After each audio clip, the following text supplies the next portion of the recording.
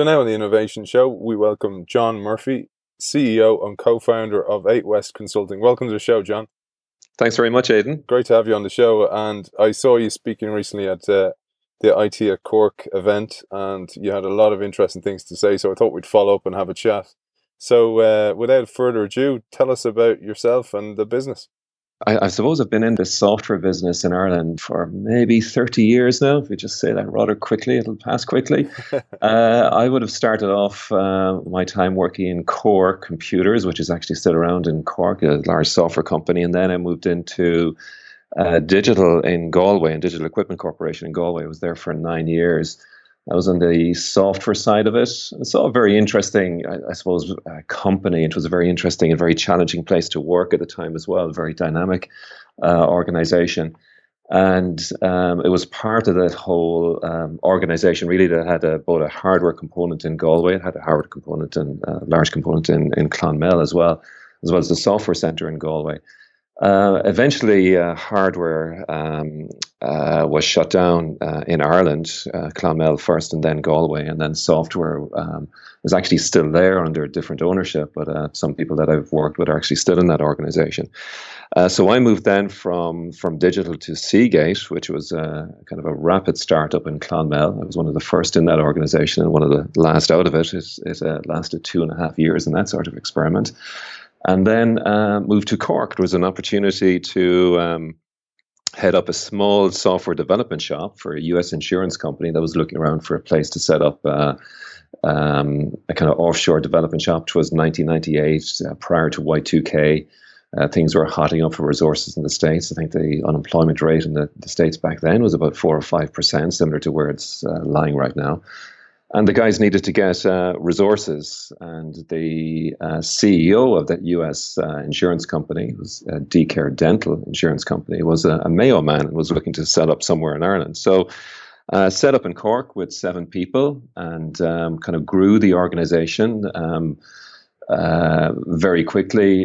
My business partner now, Eamon Franklin, who's the co-CEO of 8 West, he and I worked to kind of a very interesting kind of a business model within the company. Yes, we wanted to be a fantastic multinational subsidiary for a parent company, but also wanted to grow the business to go beyond just being a multinational subsidiary and move it into being a competitive software company that would go out and compete for other software development contracts, both in the US and in Europe.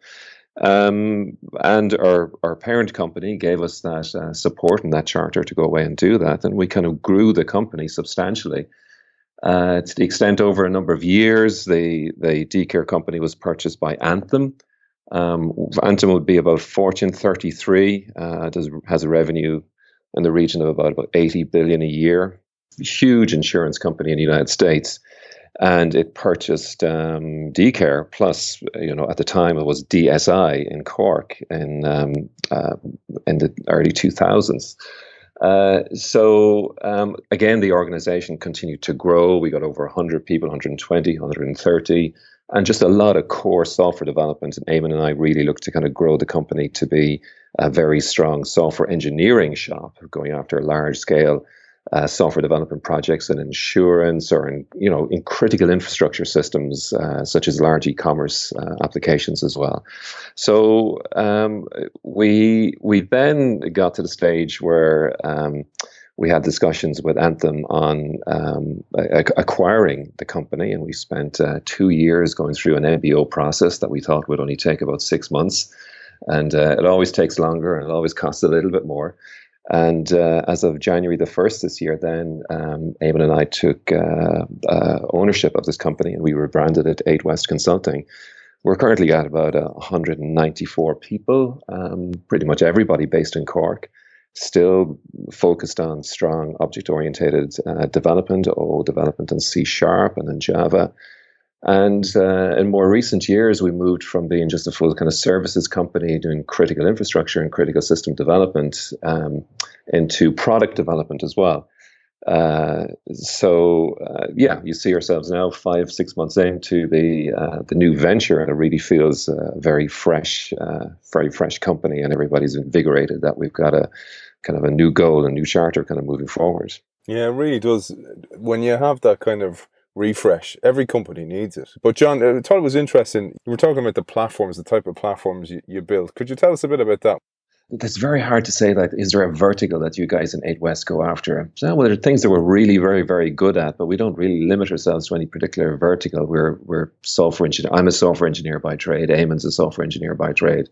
So our oxygen really would be, very complex systems or mission critical systems. And we've got some fantastic architects and lead developers here that we can assemble around solving technical problems. But some of the very large systems that we have built would be some of the largest e-commerce platforms for clients in the States and in the EMEA. We do very little work in Ireland. Most of our business is in the United States.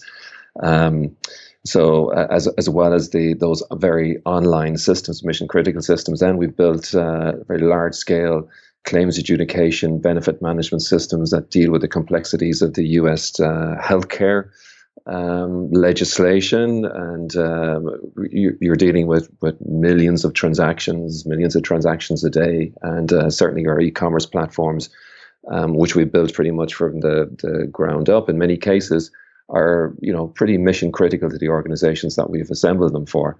And they're built in, again, as I mentioned earlier on, they were built in the Java development platform, or else they're built in C#. But they would be very, very large scale systems. And like the largest clients that we'd work for in the United States and EMEA are at the forefront of the internet technology and the forefront of the threats that exist in many organizations in the States. So and one of the topics I think we discussed last week in talking about the retention and storage of personal healthcare information and personally identifiable information are a set of kind of development practices and techniques and really coding regimes that need to go with all that. Gone are the days where you're just kind of spinning up a website and kind of putting it out on the internet and hoping that it doesn't crash. You're now building digital storefronts for very large scale organizations, which is their window and is their door to the internet, and is their door to potential threat vectors as well from individuals who are motivated to cause damage, either reputational damage or state actors or even competitors. So there's a very, very strong focus now in the types of applications that we're building on making sure that the correct security practices are in place in a development organization. So for us, as well as, we would have, as I mentioned, close to 200 people here and pretty much everybody working on development projects. We would have continuous integration environments, which are very standard in most agile software development companies. But as part of all that, of course, we have continuous code coverage and continuous code quality projects. Our processes being applied to all our code before it's being checked in. And then, of course, we've got passive scanning of code, dynamic scanning of code, penetration testing of code. So you have a huge umbrella of security practices that are being applied to the code that we are developing. As most organizations, large-scale organizations now view themselves already as being penetrated potentially by hackers. A lot of the systems, even internal systems now, are being built to the same security standards as external systems. So this puts a slightly different perspective, really, I suppose, on how you're actually building your applications. Because traditionally, in the past, if you're building an internal system for accounts, you were always assured that that security was 100% watertight within the IT department or within that cabinet or within that computer room. Common security posture now would be that you view the system has already been breached in some way, and you try to secure all your internal systems as well. So you bring all that security development experience that we have from building our large online systems, and we apply that now onto internal systems as well. So when we find ourselves working in these large scale development projects, it brings a couple of just acceptable characteristics of those projects as well. One being that our software company is audited very regularly now by our clients, because our clients themselves are in the insurance world, and they themselves are being audited and held to account by various states and federal authorities in the United States. So So we would have to undergo audits from either in our customers' independent auditors, and you're probably looking. I would host. I suppose yes, I'd host an auditing team at least once a quarter, coming on site here from a customer that goes through every single policy and procedure that we have within our organization. In some cases, we'll install some software and hardware to check that our security, that our network is secure. They may even take a developer's PC and break it down to make sure that it has everything that we say it has. And then we'll look at logs to ensure that we are doing what we say that we are doing. So you have all that kind of external exposure. That when you're in that business, you do expect to be audited, and you do need to be able to kind of come out of those audits in a pretty tight manner. So that it's part and parcel really of the type of business environment that we find ourselves in. Like, if you grow up as a software company and you start winning those critical projects, your customers would expect you to have software development and security practices that are absolutely tier one and standard and as good as anything else out in the industry. So you really need to, at one stage you try to get everybody as innovative as possible, and you got to support all that, but then you got to secure the environment as much as possible as well. So it's not quite, security isn't a counterculture really for innovative, startup mentalities, but it's something that needs to be kind of embedded for the very start, understanding that you are responsible for systems that process, personally identifiable information or private healthcare information or PCI and DSS information.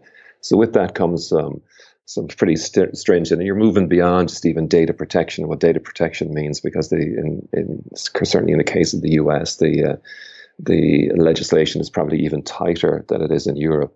So it's just an interesting aspect of the type of things that we do. When you have this kind of external auditor or the teams, as you say, coming in every so often, it makes you have to be at the top of your game. Because I heard that about 8 West, that security is a huge part of your offering, as well as the expert code that you work on. But it raised a really interesting one, John, because we talked about this before, was data regards health tech, for example. People would struggle to see why somebody would want to know Aidan McCullen's health data versus my credit card data. And you expanded on this, and I think it'd be really interesting to tell our audience about that. Yeah, there's a couple of different aspects as to why this information would be useful to external actors. So if you're looking at the probably the most tame would be that people have just got criminal intent to do damage, which would be one. They're just coming in to do damage, to install some ransomware on your server, and then try to exert as much money as possible out of you.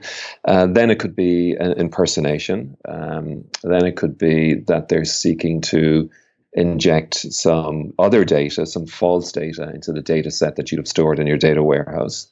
And another aspect then, depending on the type of company that you are and the type of clients that you are. So if you're an insurance company and you're covering a lot of maybe employees or groups that are in the defense sector, or maybe in the State Department, or maybe in some critical industry sector, then you're seeking potentially as a state actor, you're looking to kind of build up your profile of the individuals that work in those areas.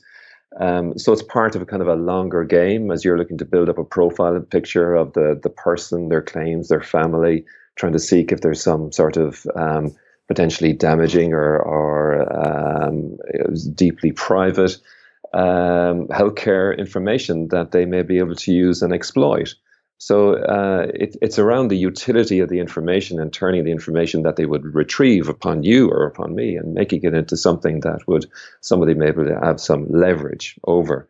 And that's certainly at one particular aspect of the hacking at the state level, and the very, very large organizations that are involved in the state sector would have a lot of that data. Yeah, and a lot of this data would be gathered and sold on the dark web. But I was thinking about this, and I'm going to put on my tinfoil hat here for a second. Fast forward 20 years from now, and you think about nanorobotics and targeted medication, for example. So if I have a certain disease, that it can target a certain area that disease is attacking. Say it's cancer and it's in my shoulder, that the medication can actually target the shoulder with nanorobotics. That also means that weaknesses can be attacked, and that if people know my weaknesses or know I have a certain allergy or whatever it may be, that they can come under attack. That information has a utility to somebody, and the utility could be that they will look to perform some good, that there's an illness there and there's a cure for it, or there's something that will in some way relieve some of the conditions associated with it, or there could be the exact opposite to that. So we normally assume on the bright web, if we want to call it that, or on the this side of life that you and I live in, and most of your listeners would live in as well, that a lot of the research that has been done is for the betterment of the human condition and humans in general, and for society and progressive healthcare. But there are also others that may have a totally different view of things, which are looking for particular weaknesses that may be exploited. So it's PHI,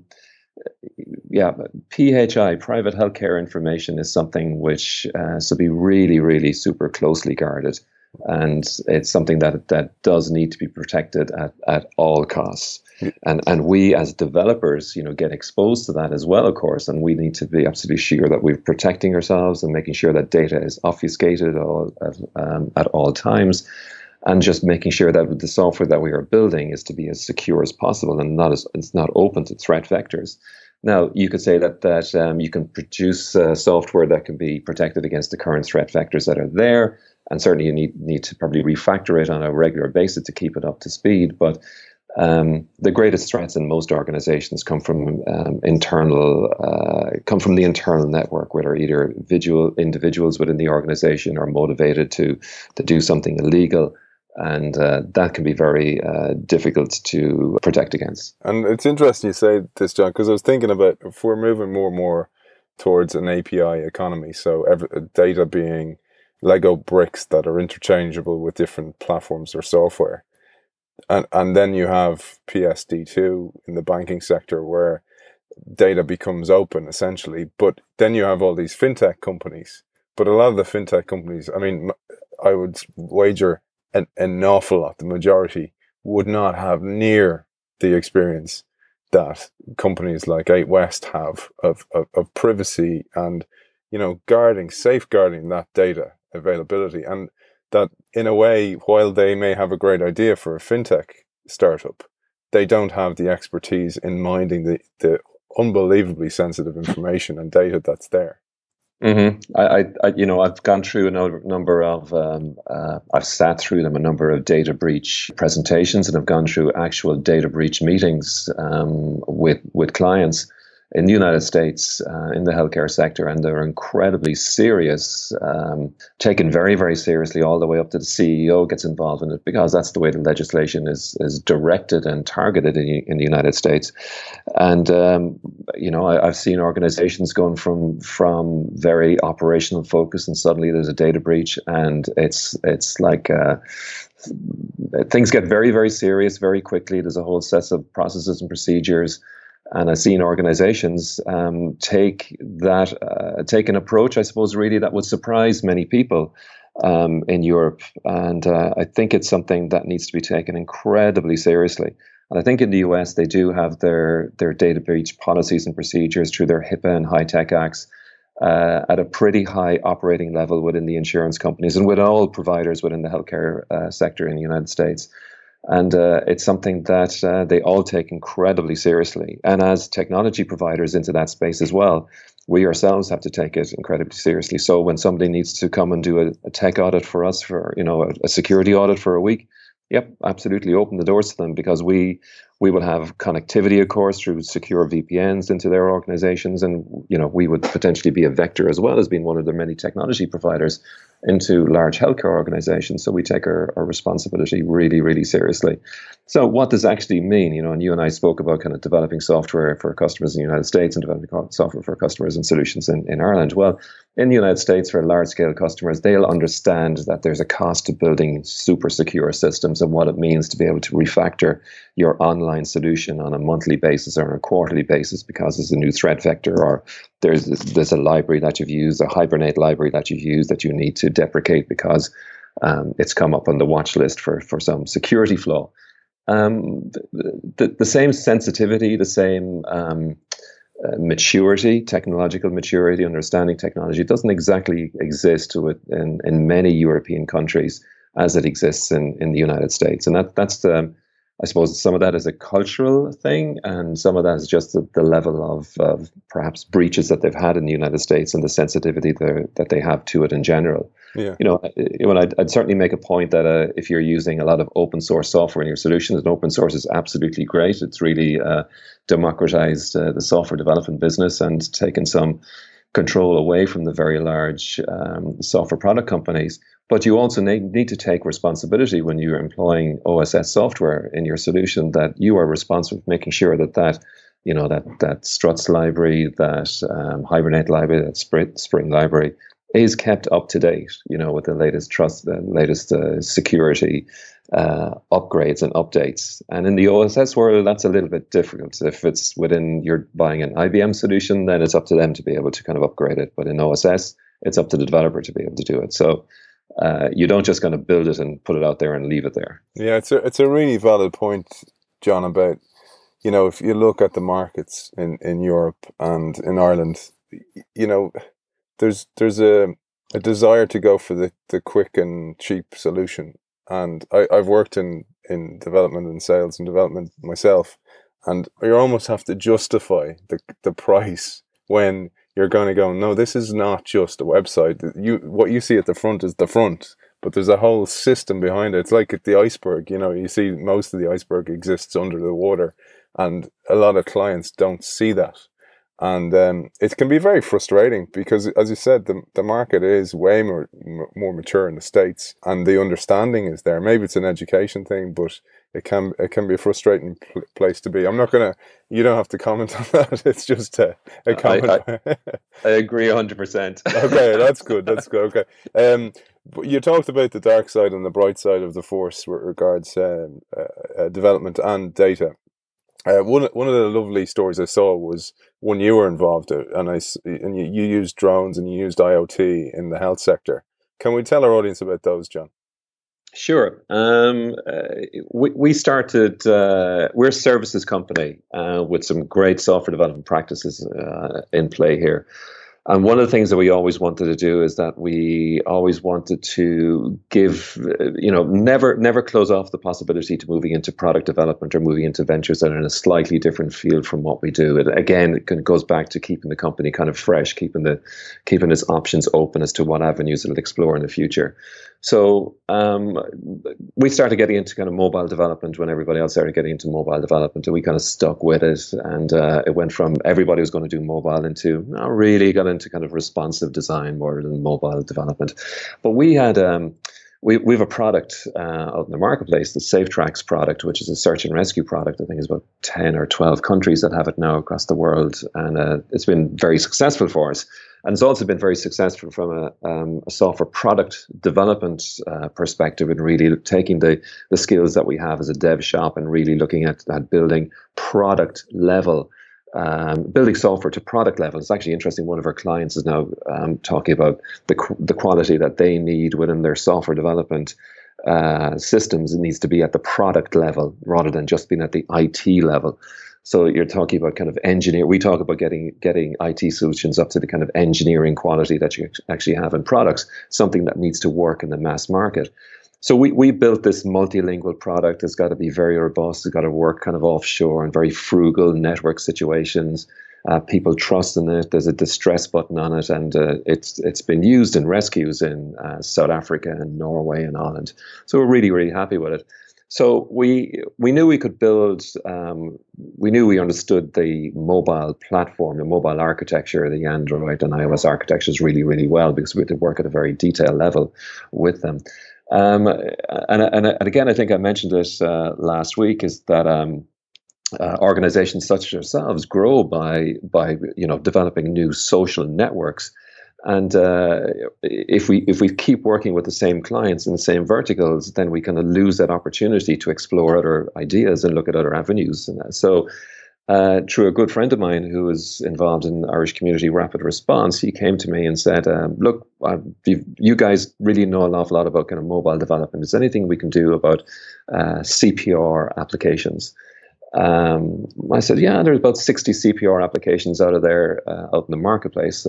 What were you thinking? I said, well, something that could really, guide people into carrying out CPR. And then, John started talking to me. John Carney was the guy's name. He started talking to me then about the survivability stats of people carrying out CPR and your chances of survival if you had a cardiac infraction outside of a hospital environment or something like 7%. And if somebody carries out CPR, then you can maybe double it. But CPR is very, very hard to do. So we took a shot at this and we said, okay, we're going to need to partner with somebody. And we hadn't done a huge amount of kind of academic partnering. But we met some fantastic people in UCC, the Health Information Systems Research Centre, and Dr. Kira Fitzgerald. And we started working with Kira and her team. So we got some really good mathematicians and scientists on board with us. Then we worked with John to get a cardiologist from the Cork University Hospital. We got together in a room and we kind of modeled out what this application could look like, understanding at the time that we were going to build something for the footprint of a phone, but we really needed something that would be the size of a pebble or something the size of maybe a phone, maybe a smartwatch, something like that. So what I mentioned last week is that we're about 98% there in the algorithm. There's about 2% of the code that need to be really tightened up as we're dealing with the accelerometers and the sensor packs on the phone to help us. And really, we got the phone. You put the phone between your hands and you carry out CPR, and the phone can give you audio and visual feedback that if you're carrying out the CPR correctly. And as well as doing that, of course, behind the scenes, because, of course, it's a smartphone, it is sending an alert to a local community first responder. So it basically sends a message up to a server and basically says to the server, I'm doing CPR here. Can you get somebody to help me?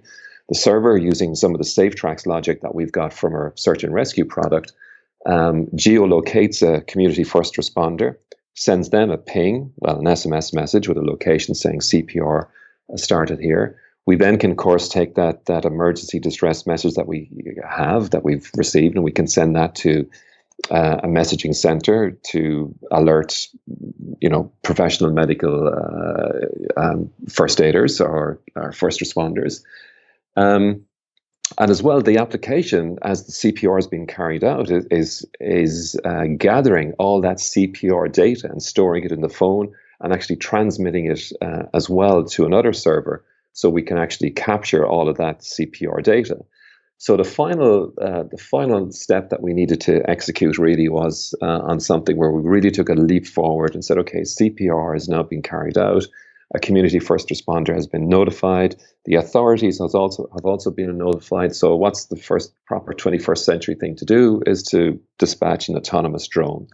So we've worked with our partners in DroneSAR in integrating their drone technology, their DJI drone technology into, again, the SafeTrax Maritime Search and Rescue product. So in taking the ping for where CPR is carried out, we can generate a tasking message to a nearby CPR drone, a drone which is carrying an AED, and basically saying CPR has been carried out in this following location. This is a safe place to land. And you can basically, with the software that the DroneSAR guys have developed, it'll automatically task the drone and fly the drone to that location. Now, as I mentioned, rewinding it to the very start, this is alpha software. We're really kind of demonstrating capability to be able to connect these various different actors around a particular emergency scenario with, early, I'm going to call it early 21st century technology, with really what I'm calling the first generation of smartphones. When we're moving into the IoT world, whether we're using Sigfox networks or NB-IoT networks, but essentially you're looking at very small footprint devices, very, very tiny devices with batteries that can last, a couple of months to 5 years to 20 years sometimes on the Sigfox network. you're looking at a ubiquitous device network that can be available then to either to emergency first responders. You're looking at drones which can be a hell of a lot smarter than what they are right now. So we're really just looking at it would be impossible to have a bounded conversation about where that technology could go, because it is accelerating so fast and the options are just so immense as to what the solutions could be. Elements of what I've mentioned are in place today and working today in Rwanda, in Central Africa. We in Europe have got different issues that we need to deal with, whether it's the electromagnetic spectrum, which is licensed, or controlled versus uncontrolled airspace and transponders. But these will be solved over time. And I think the proliferation of, if I call it cheap technology, very accessible technology, which is no longer in the arms of governments or large spending organizations like the HSE, or National Health Service or the like, is making I have to say that it's broadening the horizons for available technology paths into the future. So it's exciting times. It is indeed, and I love the way you've connected the dots between all those, and you've thought about the user journey, if you will, from everybody, every actor involved. But when you think of, actually, as you said, where it's going, and you think of connected devices, or even as stuff like Fitbits get smarter, and wearable actual clothing gets smart, and then you think of AR. Like, I was thinking, actually, Apple are about to announce a big AR play, that when wearables like AR becomes an actual designed glasses, like a Ray-Ban or something that people start wearing, this being able to look through the lens and actually be able to do CPR, you're planting the seeds of a platform that can do all those things. And by the time the tech catches up with it, you'll have a really nice infrastructure in place. Yeah, you said it. I mean, we're doing it today, you would say, with 1990s infrastructure. Wi-Fi infrastructure, broadband infrastructure, wireless broadband infrastructure that's there, using devices that are not necessarily designed for the purpose that we were intending them. We're taking just normal white goods and kind of pressing them into service. But of course, the software that we are developing, which is Java software that's developing, is entirely portable. So the hardware platform is changing and will be miniaturized. So it gives us an opportunity really to at least to kind of play out how some of these things would work. I think your example there with the AR glasses, elements of that are in place today within the defense infrastructure, and I think you've nailed it for where some of that is going. Yeah. Well, John, it's been a pleasure talking to you. Where can people reach you and the team?